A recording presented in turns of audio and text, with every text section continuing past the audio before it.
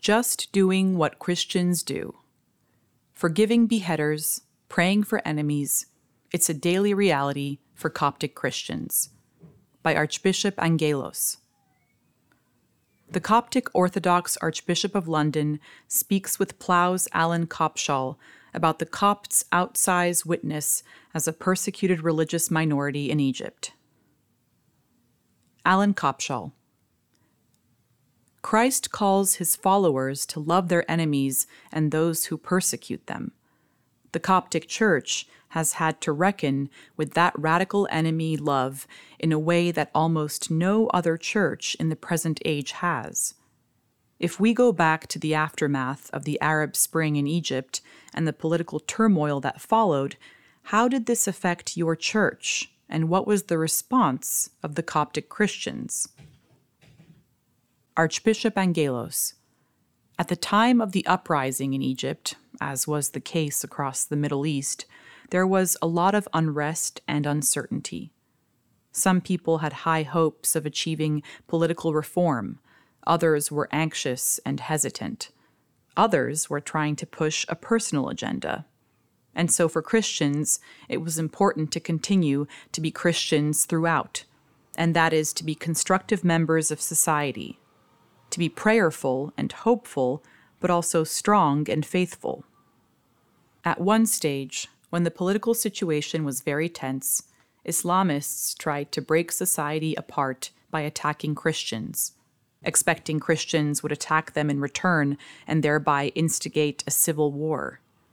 And so, in August 2013, there were attacks on 100 churches and places of Christian ministry across Egypt within a 48-hour window. It was obviously orchestrated. And the remarkable thing was that in an incredibly inflamed political environment, it was an absolute tinderbox, and anything could have ignited it. There was not one single retaliation, violent or otherwise, against any of these attacks. No communication went out from the Patriarchate or the diocese saying, "Don't retaliate." It was just Christians in Egypt doing what the Christians in Egypt do. And by not retaliating, they took the wind out of that initiative. By the admission of many, including political analysts and non-Christians at every level, that's what protected the community. Plough. The Coptic Church was brought onto the world stage more recently through the terrible act of violence carried out by ISIS against 21 migrant workers on a Libyan beach in February 2015.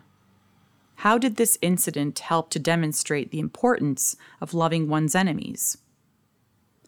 Archbishop Angalelos. That was a pivotal point, I think, that impacted many people around the world, religious and non-religious. It was an act of such inhumanity that it crossed a line that many were not ready to cross. The impact the executions made had two sources. The first was the men themselves, the 20 Coptic Christians and their Ghanaian friend. Their resilience, their strength, their utterance of the name of Christ to the very end was a real display of grace. Just as in the book of Daniel, the 3 young men in the fiery furnace had a fourth with them, I am sure there was a 22nd man on that beach. Christ must have been in their midst because their peace was visible on their faces. The second reason the execution made such an impact was the reaction of the victims' families. The German novelist Martin Mosebach was so moved by the story that he traveled to Egypt to write his book, The 21, A Journey into the Land of Coptic Martyrs, Plough 2019. He went to live with the families, expecting to see people broken by an act that had taken away their men, but he found them celebrating their witness and forgiving the perpetrators. I think that was an eye-opener.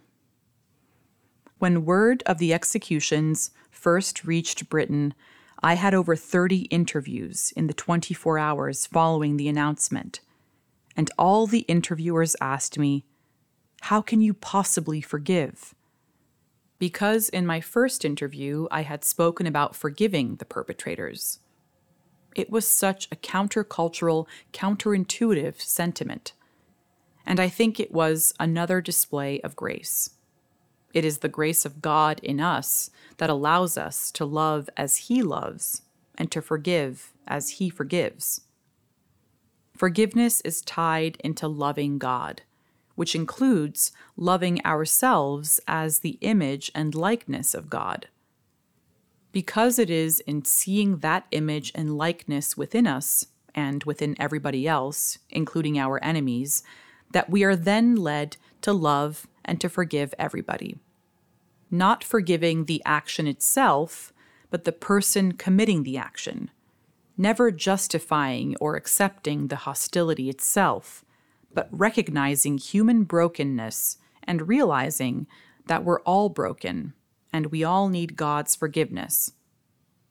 In recognizing that, we can begin to love the image and likeness of God in the perpetrators, forgive them, and pray for them that their broken humanity could one day be restored.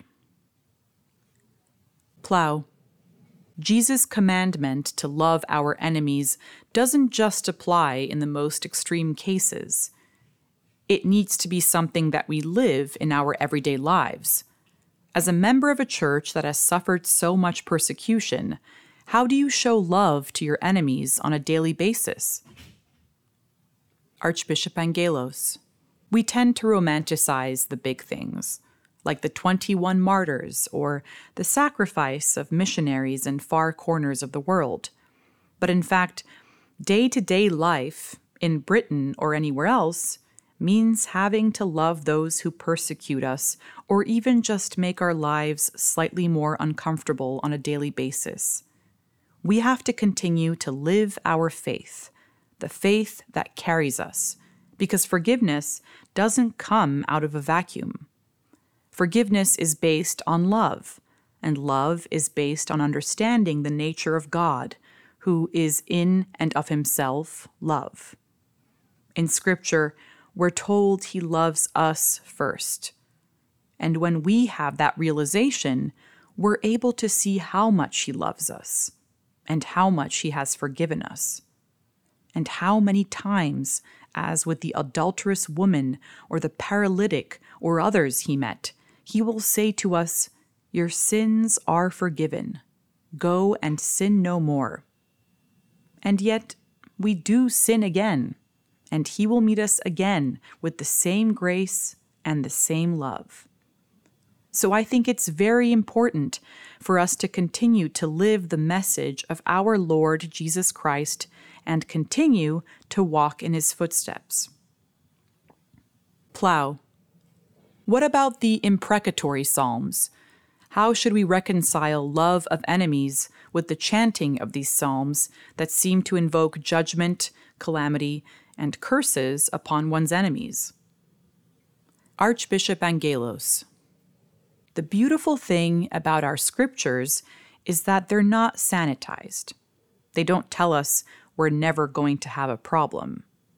When the psalmist is in the depths of anxiety, he says, "How long, O Lord, will you forget me?" When he is in the depths of need, he says, "I will lift up my eyes to the hills."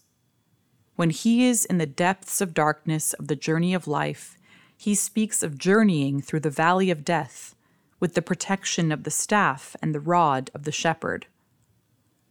All of these things are human emotions God encourages us to express in human terms.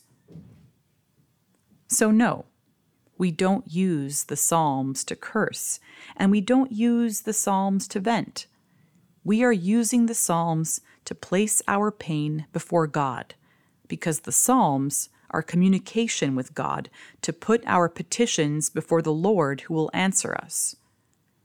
People sometimes weaponize Scripture using verses taken out of context to justify anger and hostility. But the culmination of Scripture in both the Old and New Testaments is the victory of God's love, the victory of good over evil and of life over death. Plough. What should the Church do in response to the war in Ukraine? Archbishop Angalelos. Pray. The Church must offer up prayers for those who are adversely affected, for those in power, for people who are on the front line, for all the people who suffer. Where the Church can speak a good word to de-escalate or bring reconciliation, we should do that. Much of what we do will not have an immediate effect, because these wars are based on geopolitics and national interest, which people are less than willing to let go of. But we must certainly never add fuel to the fire, and we must never be a cause of greater enmity. The Church has to be a presence of hope and peace. Plough. Jesus himself doesn't tell us not to have enemies. He himself had many and still has many enemies. How do we stick uncompromisingly to the truth of the gospel while still loving our enemies? Archbishop Angalelos. I've struggled with this concept of the enemy for many years and have come to the understanding that while I myself do not have enemies, there are people in the world who consider themselves my enemy. But even so, I must still love them. In terms of what we do, we need to be honest with ourselves. One of the requirements for a successful dialogue is to dialogue about the right thing in the right way at the right time. And so there are things we are not going to agree on, even among Christians. There are some things I, as a Coptic Orthodox Christian, cannot compromise on. Ego, status, power, all of those things we can and should compromise on. When it comes to doctrine, there are things we cannot compromise on, but these also do not stop us from living side by side. And they do not stop us from witnessing together and living the love and grace of our Lord together, being the light of the world. Plough. Praying for your enemies is also an important part of the gospel, isn't it? Archbishop Angalelos. Absolutely. We need to pray for everything and everyone, which includes praying, as our Lord did, for those who consider themselves our enemies. Even when he was on the cross, he prayed for his executioners, saying, "Forgive them, Father, for they know not what they do." When speaking of those who are perpetrators of atrocities, there's an element of such people not knowing what they do, because they are hitting out at what they consider to be a dehumanized entity, whereas in reality, they're attacking a full human being, someone who holds the image and likeness of God.